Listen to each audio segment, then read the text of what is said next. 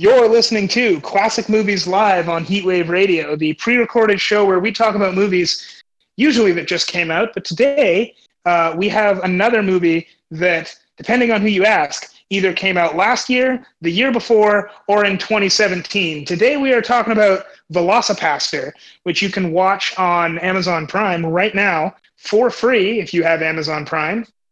And this is a movie about, it's pretty straightforward. It's a movie about a priest that turns into a dinosaur and fights ninjas, as one does.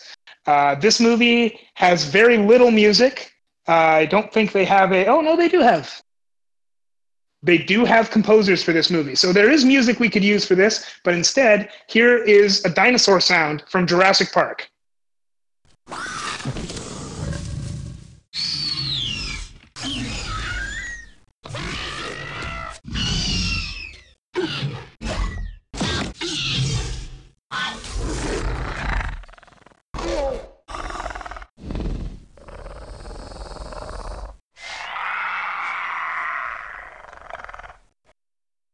You're listening to Heatwave Radio's Classic Movies Live, the pre-recorded show where we talk about movies that are true classics. And today we're talking about a movie that, depending on who you ask, came out 3 times, so you know it's good. Today's movie is a 2017 movie directed by Brendan Steer, and anyone who knows that name already knows what movie we're talking about because he only made one. This movie debuted on August 31st, 2018, despite it being a 2017 movie, and finally came out in theaters around the same time in 2019. So depending on who you ask, it is from 3 different years, which, that can only mean one thing. And that thing is that it's really good. Right, Pierre? Hell yeah. I like You want to tell us that movie? Because I don't think I actually said the name. Well, from what I can tell, it's either The Godfather or Velocipastor, which I think are clearly it's the better of the two. Of course. Yeah. In this case, Velocipastor. Yeah. And it's a movie about essentially a priest, right? A Catholic priest in a small town who's... Is it a priest? Is he a priest? Or father? I don't know how it works. I believe he is a priest. He kind of seems Catholic, but they never specifically say what denomination he belongs to, just that everything he does is suspiciously Catholic. Oh, okay. But he is a Catholic person, and he is a priest. He is a priest who gets special powers from this Chinese person, and essentially becomes the Velocipastor, who he's kind of like a character like the Hulk, whenever he gets mad, he turns into a monster. But in this case, he specifically turns into a velociraptor, kinda. Just a dinosaur. Yeah, except like it doesn't. The few times you actually see it, he doesn't really look like a velociraptor. He just looks like a dude in like one of those dinosaur suits. Yeah, but not the mass-made. Like, not the mass-manufactured ones that actually look good. It's like someone clearly built this in his basement. Yeah. It's a very low-budget suit. It was. This movie was made for $35,000, I learned recently. That is a pretty low budget. And actually, like, it uses that money very well. Yeah, it did. Honestly, like, I was actually surprised how decent it looked. Yeah. I think the biggest... problems with the budget that showed were just the locations. It was kind of part of the charm, but essentially this movie is the type of movie that's looking to make up for its low budget through comedy, through using the low budget to make comedic moments, essentially. Yeah. And I want to stress that, like, this movie, it's probably super easy to rag on this movie for being really bad because it is a typical bad movie. Yeah. But as those movies go, it's actually really good. Yeah. Like, unironically, it's this movie, like, it hits that balance of not taking itself seriously enough and taking itself just as seriously as it needs to really well. Yeah. I remember. Yeah. Sorry. I was just gonna say, I think the biggest part that plays the biggest role that plays in this movie is just how much I think the director very obviously put a lot of thought and heart into this movie. You can usually tell and I think despite not having like obviously a huge budget, I think that definitely helps it a lot. In some movies where it's a low budget and the movie isn't very good, you see like bad effects, and the reason they did that is because the director had some vision and he thought that this was the way to get to the vision. With this movie, like, you'll see bad effects, and the reason they did those effects is because the director thought about all the options that were available to him and picked the one that he thought fit the movie best. Which is really that actually takes a lot of skill, in my opinion, to know when to cut. Because I think this movie falls for it, like, because this isn't. It's actually kind of an interesting movie, because you have movies like The Room, right, which are really famous because that was really famous because the director was trying really hard to make a good movie, and he just doesn't understand movies, if that makes sense, and then it turned out in a so bad it's good way, right? But this there's a lot of people that do try for the style of so bad it's good, but they actually understand movies, so like they can kind of use that they use that technique in a cliche way, actually, of just taking stuff out just because they think it'd be funny, and it's just easier to do, right? And I think the example that I'm specifically thinking of when I've been talking about this, and probably one that's on your mind as well, very early on into the movie, and this isn't really a spoiler, very early on into the movie, the priest's parents die. And they die in a car accident that I'm not entirely sure what happens, but the car explodes. And instead of showing a car exploding, because that would inflate their budget quite a bit, they just show this a scene of the street with text over it that says VFX, car on fire. And I actually really show that. And they show that for long enough that you know that that's not a mistake, that that's just what's happening now. And they show it, they play it very seriously, like the character is really grieving as if he's watching his parents burn up, but it's complete silence. There's no car there. It's the comedic timing on it is really good. I did like that, especially because that was I think that really set the tone of the movie. The lack of explosion on particular, because they could have killed the parents in a much less graphic way. They just did that because it's stuff like that I liked, where they took that creative risk, even though they could have done it very easily in another way. I actually thought that was pretty interesting. That's exactly what I was talking about with, he looked at all of the options that were available for him and picked the one that fit the movie. Because what were the options available to him? He could spend a lot of money to blow up a car.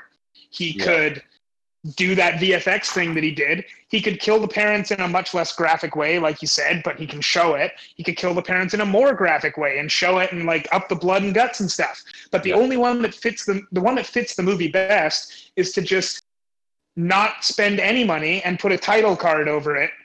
And that sets the tone and lets you know exactly what you're in for the rest of the movie. Yeah, and it worked well. I do think the director, as the movie went on, I think it definitely sometimes went a little overboard. Like, he got a little too comfortable with the bad gags. Because I think a movie like this, it can actually be like really solid. Like, because you have the humorous moments, right? But as long you have like solid characters under that stuff, then like it can actually be like a very reputable movie in that sense, because in the end a movie is made from the plot and character investment and stuff, and the movie I think he did a decent job with it, with the characters, if I'm gonna be like quite honest. I was surprised. Like, there were I feel like when you're making a movie like this, it's very easy to just give a cliche plot in a way of like, oh, this will be fun. The rest of the movie's funny, so I just need to give it like a basic through line, and people won't care about the plot. But like honestly, like it wasn't amazing, obviously, but like I didn't really know where it was going. I thought that was I would say good. this movie, the plot of this movie isn't anything that I guess I've never seen before. It's a guy, a pastor, I guess, decides to, I guess I'll recap the plot here real quick just so we can get that out of the way. A pastor goes to China to try and get over the death of his parents, and he's given advice by the other pastor in his church that he should go where he thinks God won't follow, and if he finds God, then he should remain a pastor. Yeah. So he goes to China, and while he's in China, he gets scratched by this ancient Velociraptor claw, and that turns him into the Velocipastor. And then when he comes back, he because he's now half Velociraptor, he teams up with a local woman of the night to fight ninjas. Yeah, essentially. And like that's really all you need to know. But anyway, this movie does have a couple of really interesting twists and turns in it, but in general, it's really not that much that you haven't seen before. It just has a lot of heart for that, like a surprising amount. Everyone is very invested in making this movie work and making the director's vision work specifically. Yeah. And then I do want to say, like, there were a couple things where, like, I think he does get too carried away in some senses. Mm-hmm. There were lots of kind of cringy evil laugh moments. Yeah. That I think that's kind of a tired trope that I've noticed. Like I've seen it. I don't know. I've seen it in Austin Powers. That's a lot, I guess. That's what I'm going off of, but yeah, well, I mean, Austin Powers was like 20 years ago. So even if it started with Austin Powers, it's now tired. And by Austin Powers, they were making fun of it. Yeah. So stuff, and then not only that, but they made fun of it, like, I think multiple times from what I can tell. But overall, like, I think the biggest thing was like they're just having fun with it. You could definitely tell the movie makers were just honestly kind of messing around, and seeing what stuck and what didn't.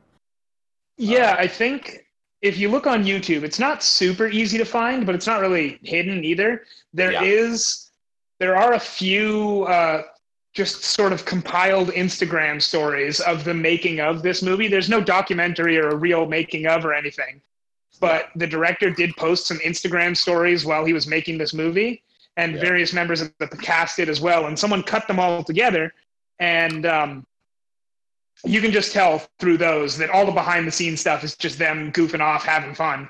Yeah. So this is everyone on, you can tell that everyone's having fun and that everyone's like really into this movie, which that's important. Like, that doesn't necessarily make a movie, but if you can tell that people aren't enjoying the thing they're making, that does make the movie worse. And if you can tell they are enjoying it, well, that usually helps. Yeah, it actually does affect it a lot, I find. I'm just not sure, like, I can't think of any movies off the top of my head where that was like a huge issue. Cop Out. Oh, okay. Wait, I haven't seen I don't know if you've seen that. I don't know how many people have seen Cop Out, but Cop Out was a Kevin Smith buddy cop movie that starred Bruce Willis. Yeah. And Bruce Willis does not want to be there.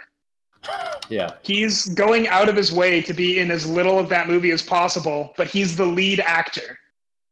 Oh, so, okay. like, that movie's not super great, and even if Bruce Willis was actually pretending to care, it probably wouldn't be that much better. Mm-hmm. But, well, I mean, it would be a lot better, actually, but it wouldn't be that great anyway, maybe.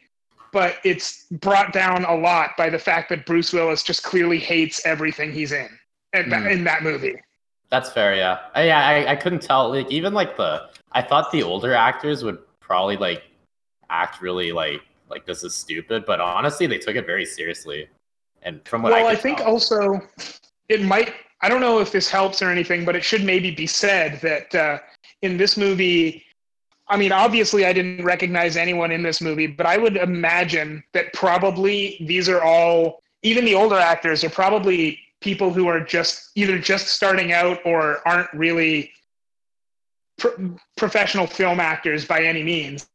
And like, that's not to say they don't do their job well, but also, they're probably there because they're stoked to be there. Like, this is maybe for a lot of them, it's probably their first acting gig. Even some of the older ones, I'm sure.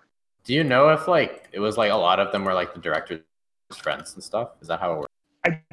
I don't know. I would assume that probably the director did know quite a few of them because this is his first movie, and like, you want to make anything, you're gonna reach out to your friends first.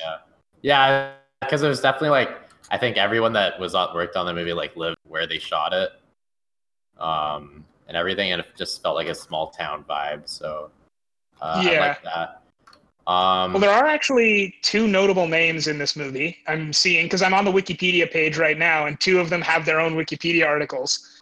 There's a guy named Voltaire, who is sort of an underground goth singer. He played the bad priest, like, not bad like evil, but like there's a priest later on that like does prophecies and exorcisms and stuff, and that's Voltaire, who's this underground goth singer. And then there's a guy named Yang Jiachang, who is a Chinese contemporary artist. I don't know anything about him, but he has his own Wikipedia page. Yeah. Oh, that's cool. But mostly like people that pretty small time. Mostly people that. All of them. Maybe they are, well known in the local underground theater scene, but that's probably even stretching it for most of them. Yeah. What did you think of the? Because there were a couple times I'm not sure how to feel about them. Like, the movie just completely cuts away to like these random the random backstory with the father, or not the father, but like the older Catholic priest who was like kind of the mentor figure. They do a complete, like, I wasn't. It was kind of like a backstory for him, but his wife dies essentially. He was in the war. No, it's his buddy in Nam. Wait, what? They cut away to him in Nam where his buddy dies. No, it was his wife. No, his friend. And then remember, his wife comes out of nowhere. That was hilarious, by the way. But I thought that was really, like, I've never really seen that before, but I couldn't tell if I liked that or not, because it actually took like, that wasn't just like a fun little scene. It was like 5 solid minutes of cutting away. Yeah, because so they cut away, and I was under the impression that was to explain why he knew the exorcism priest. Yeah. Except that it didn't, because he wasn't in there at all. Yeah. So I guess in that respect, I'm not sure how I felt about it, because it was ultimately fairly useless for the story. Mm-hmm. But it was really funny and well executed, and it gave that character like a little more reason to be around, because it was just the same actor, but they put a blonde wig on him to make him young. Like old, younger. They were trying. It was like stuff like that I really liked, but then like, I just wish it felt like the director wasn't trying. Like, he was just like, "Well, this would be kind of funny, right?" But they actually could have tied it. It could have been funny, and then also but tied in as well a lot neater. Like you said, like if he had a bigger role going into the movie. Because honestly, I think it was actually too long. If I had to make one complaint, I think it was a little really long.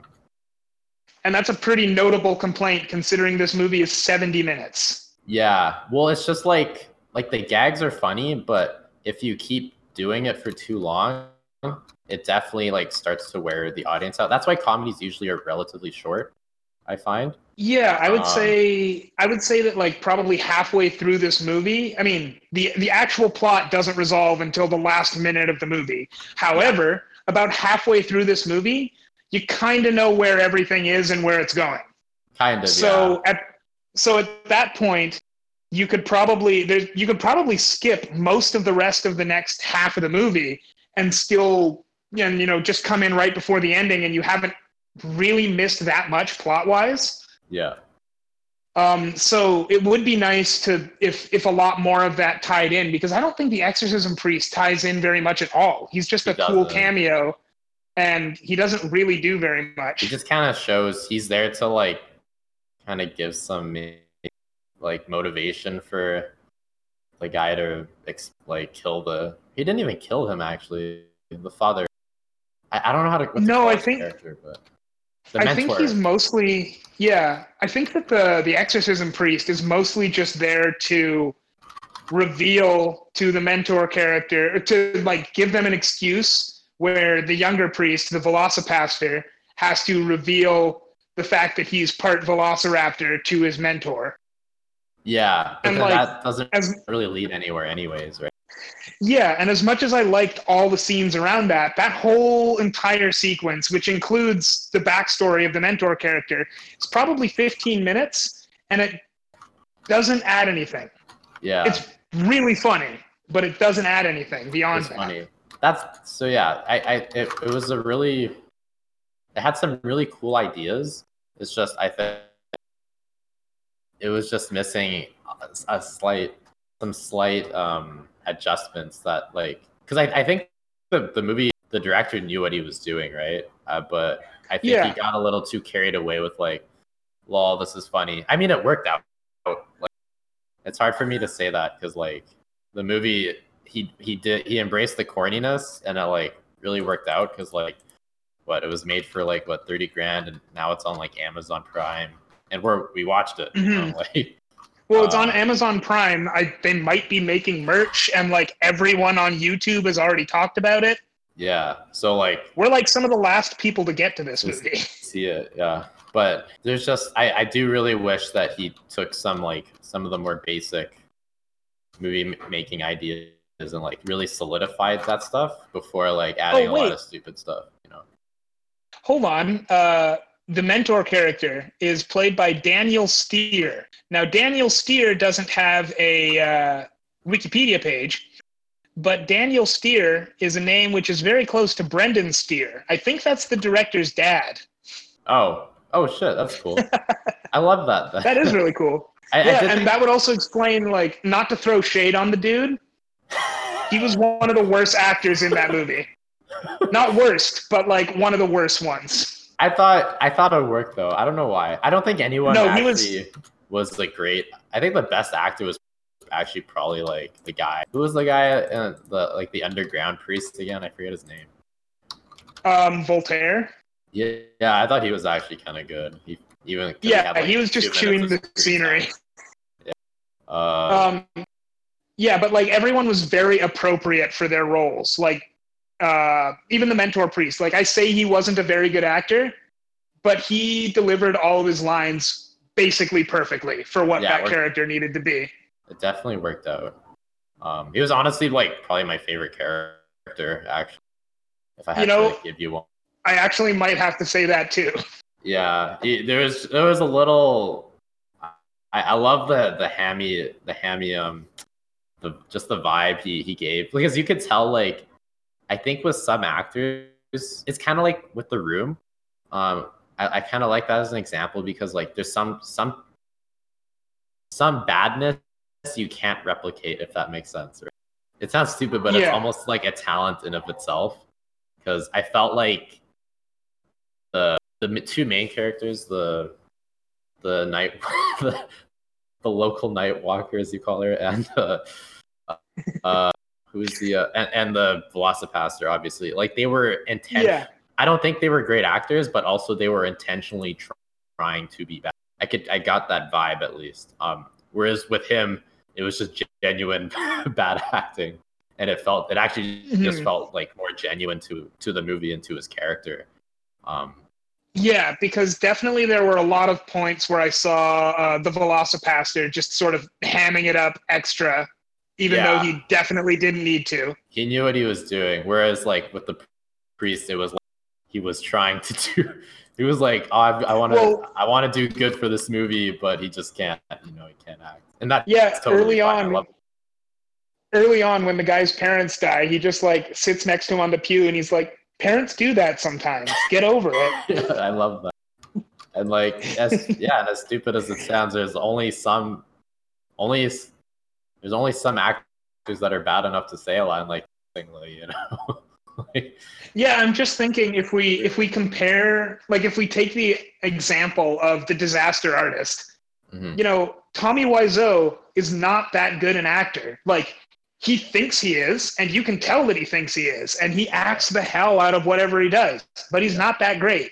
Yeah. James Franco imitating Tommy Wiseau is probably as close as you can get, but it's not the same. It's not the same because you can't replicate that. Mm-hmm. And he was genuinely trying, you know, because there's like you do feel the passion behind it, even if it's a bad movie, you know. Yeah. Like I did feel like Tommy Wiseau was genuinely trying his best in The Room, and he really cared about the movie. Yeah, when I see The Room, I see a movie that's made by a guy who is incredibly passionate about what he's making. Yeah. And I see that here as well, but in a different way. Yeah. Well, that might be part of like, because I personally am a very big fan of like deadpan humor. And like looking at, have you ever seen Airplane? Once when I was very small. Oh, I see. Well, like they hired it's deadpan humor, and what they did is, as basically one of the stars, is they hired a more senior actor, Leslie Nielsen, who has all his life been dedicated to roles that were very drama heavy, right? And yeah, that was his first comedy movie, wasn't it? Yeah, and after that he became a huge like deadpan comedy star. But the reason it works so well is because he acts in a way that it's not supposed to be funny, you know, and that's what makes it funnier, is the kind of the contrast of like the line compared to the actor's expression.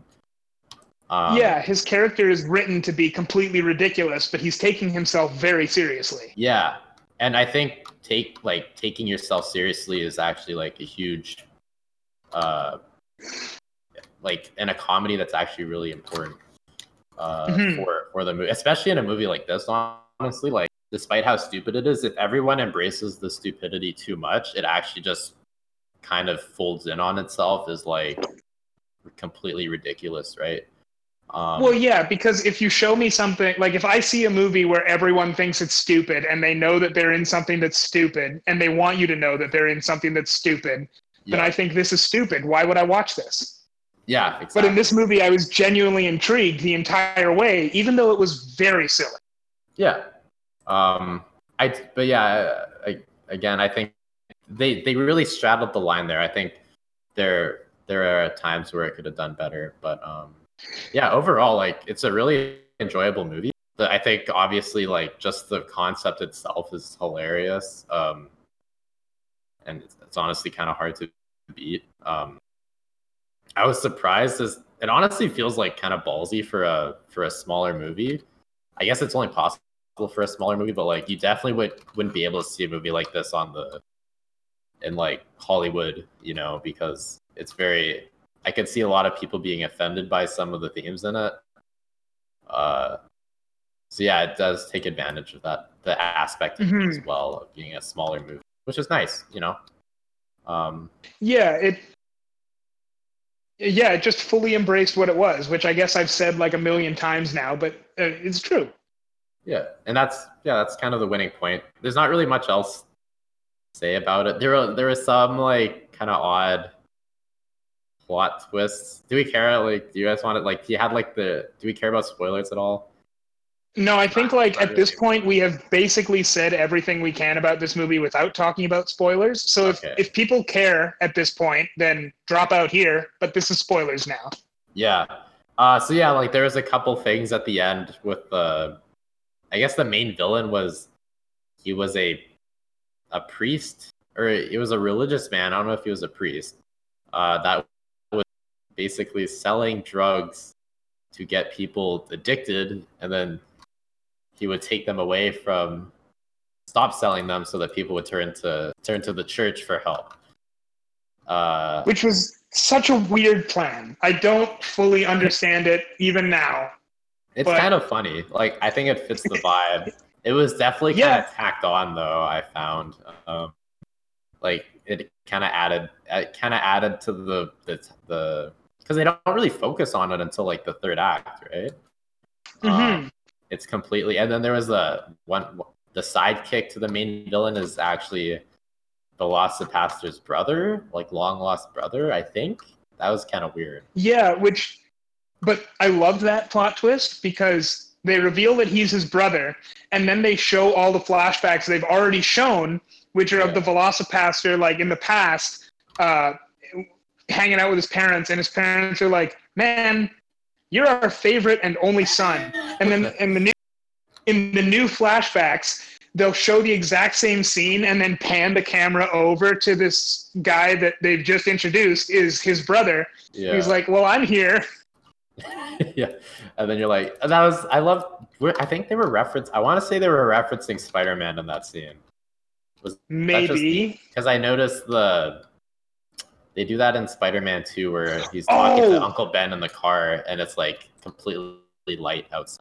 Like they're in heaven. Yes. They're in heaven. Yeah, that was definitely a Spider-Man reference because there's a thing where because his uncle or his dad drives him to priest college and he's like, "All right, Doug, it's time to drop you off at priest college, but we'll be waiting for you when you get back because you are our favorite son."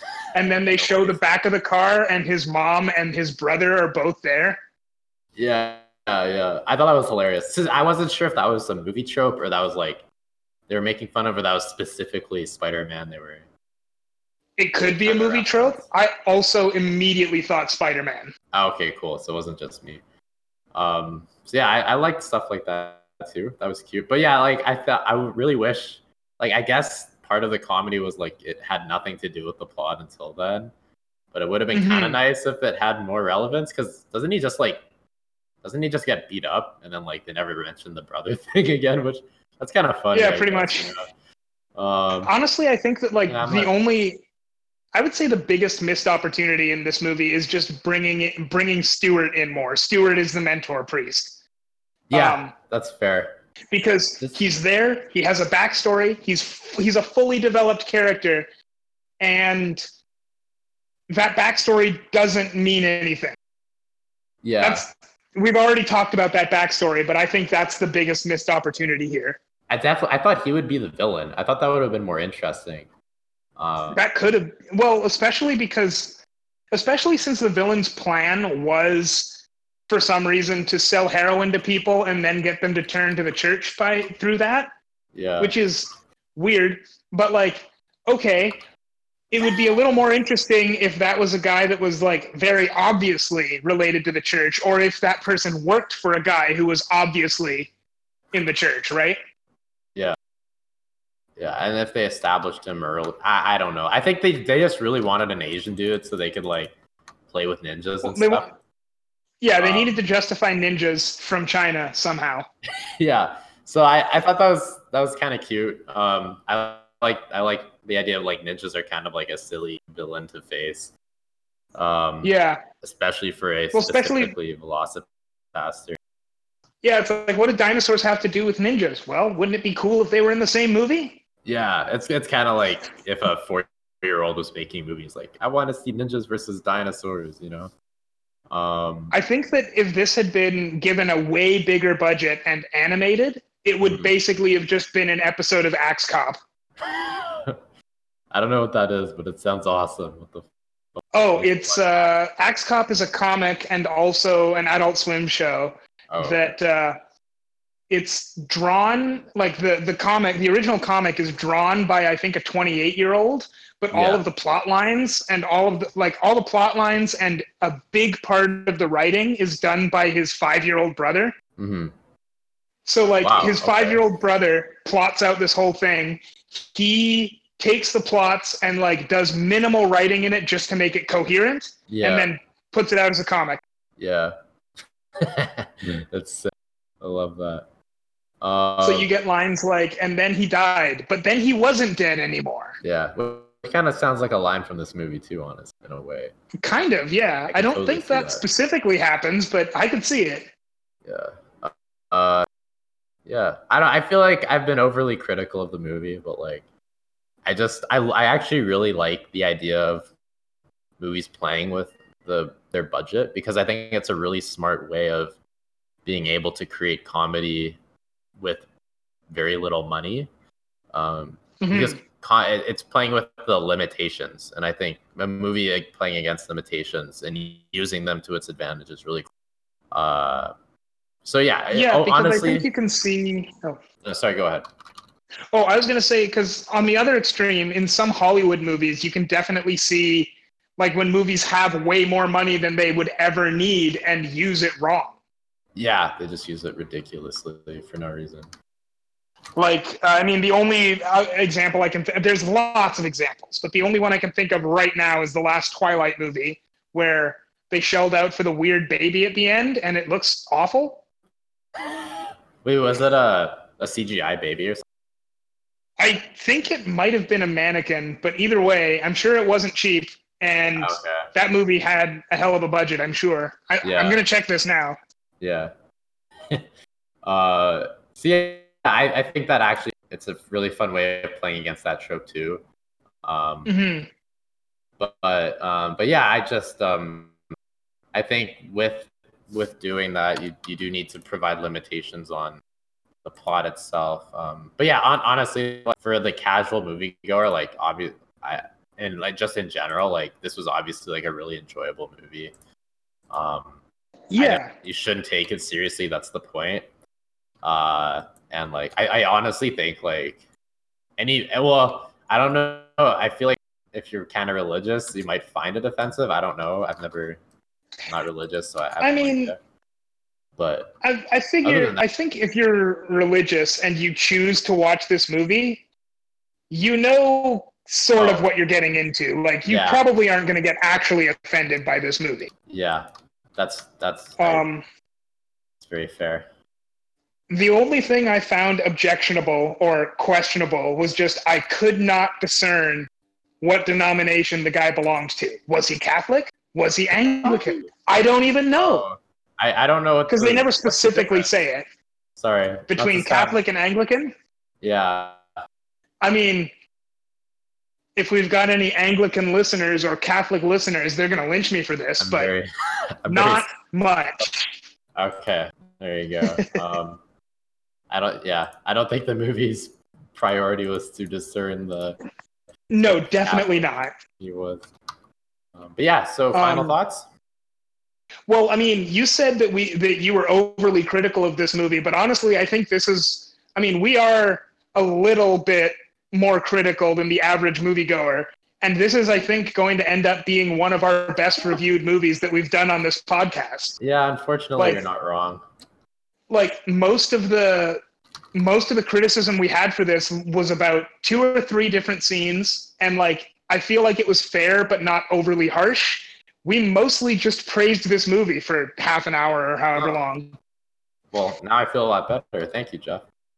You're welcome. Been a long time. On that note, I would also say this movie's on Amazon Prime. You can watch it for free. It's just over an hour long. You've got just over an hour in your day. Watch this movie. It's really good. Velocipastor is good. Yeah, and I think it's great to support smaller movies like this. Every movie maker is trying their best. Not everyone gets connection as easily as those in Hollywood do. So yeah. Yeah, well, Brendan Steer was, he had the idea for this movie in 2010, and just like everything that he's done since 2010 has been either related to this or trying to get this movie off the ground. Really? So I think basically, because in 2010 he was in film school, and his final project was a trailer for this movie. Like a short Grindhouse trailer for this movie. And then and then in 2011, he tried to get this funded on Kickstarter, didn't work out. So he tried to figure out how to make it work. In 2016, he tried to get it funded on Kickstarter again. I think he did multiple two attempts to crowdfund the film. And they didn't work.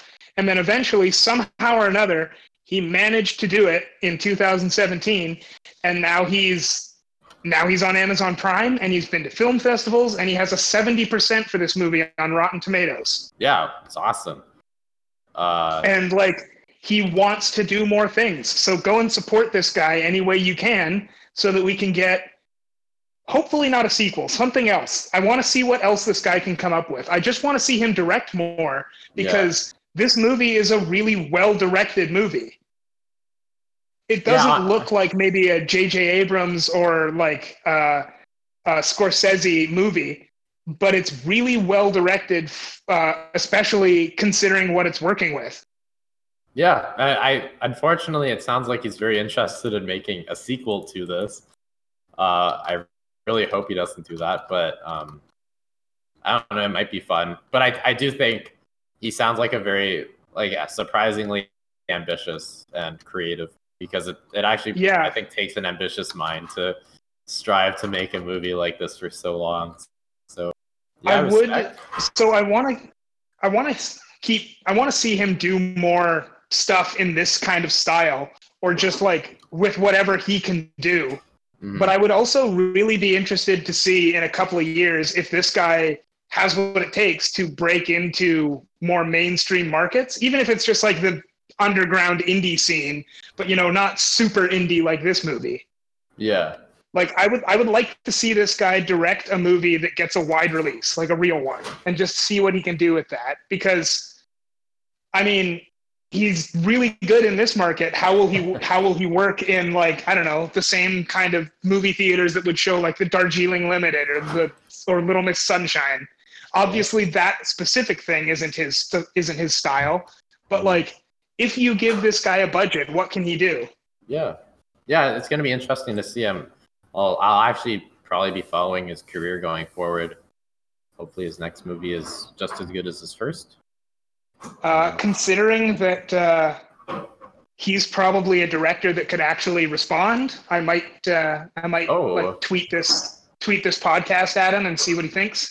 Oh, that'd be cool. Yeah, that'd be interesting. Yeah, so we will. So now that I've said that live on air, we will let you know if we ever hear back from Brendan Steer.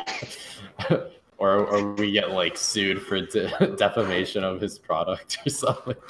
Man, if he sued us for defamation, I probably would never even think about him ever again, because we just spent 45 minutes specifically not defaming him. That's true, yeah. Overall, again, this was if he's listening, this is one of our more positive episodes, so take that to heart. We're not easy to please, apparently, which we do complain a lot. Yes, we're very fussy for some reason, even though I think that we just love movies. That's what it comes down to. Yeah, people that love movies enough hate movies. There you go. Just like Star Wars fans. Yeah, I love that saying. Anyway, Velocipastor, definitely a recommend. Absolutely. And a great way to spend the night. And next time we've got one of any of a number of things. It could be Rush. It could be Swiss Army Man. Maybe we'll talk about the Incredible Hulk. Who knows? Oh, jeez. Dude, don't. Oh, my God. I feel like we're going to end up sounds like we... Oh, well, I mean, now that you've specifically mentioned that you don't want to see the Incredible Hulk, we might have to do that. Oh, great. I think I actually would have a lot to say about the Incredible Hulk. We're not going to commit to that one as hard as Need for Speed, but maybe that might happen. That's fair. We'll find out. All right. And of course, stay tuned for, at this point, hopefully we're like 3 or 4 or 5 Leo episodes deep. So coming up soon, you're going to see Django Unchained, which comes out in like July, I think that episode does. So I don't know when this one's coming out, but we've got Leo episodes coming out too. Listen to those. Thanks for listening. Peace. See you next time.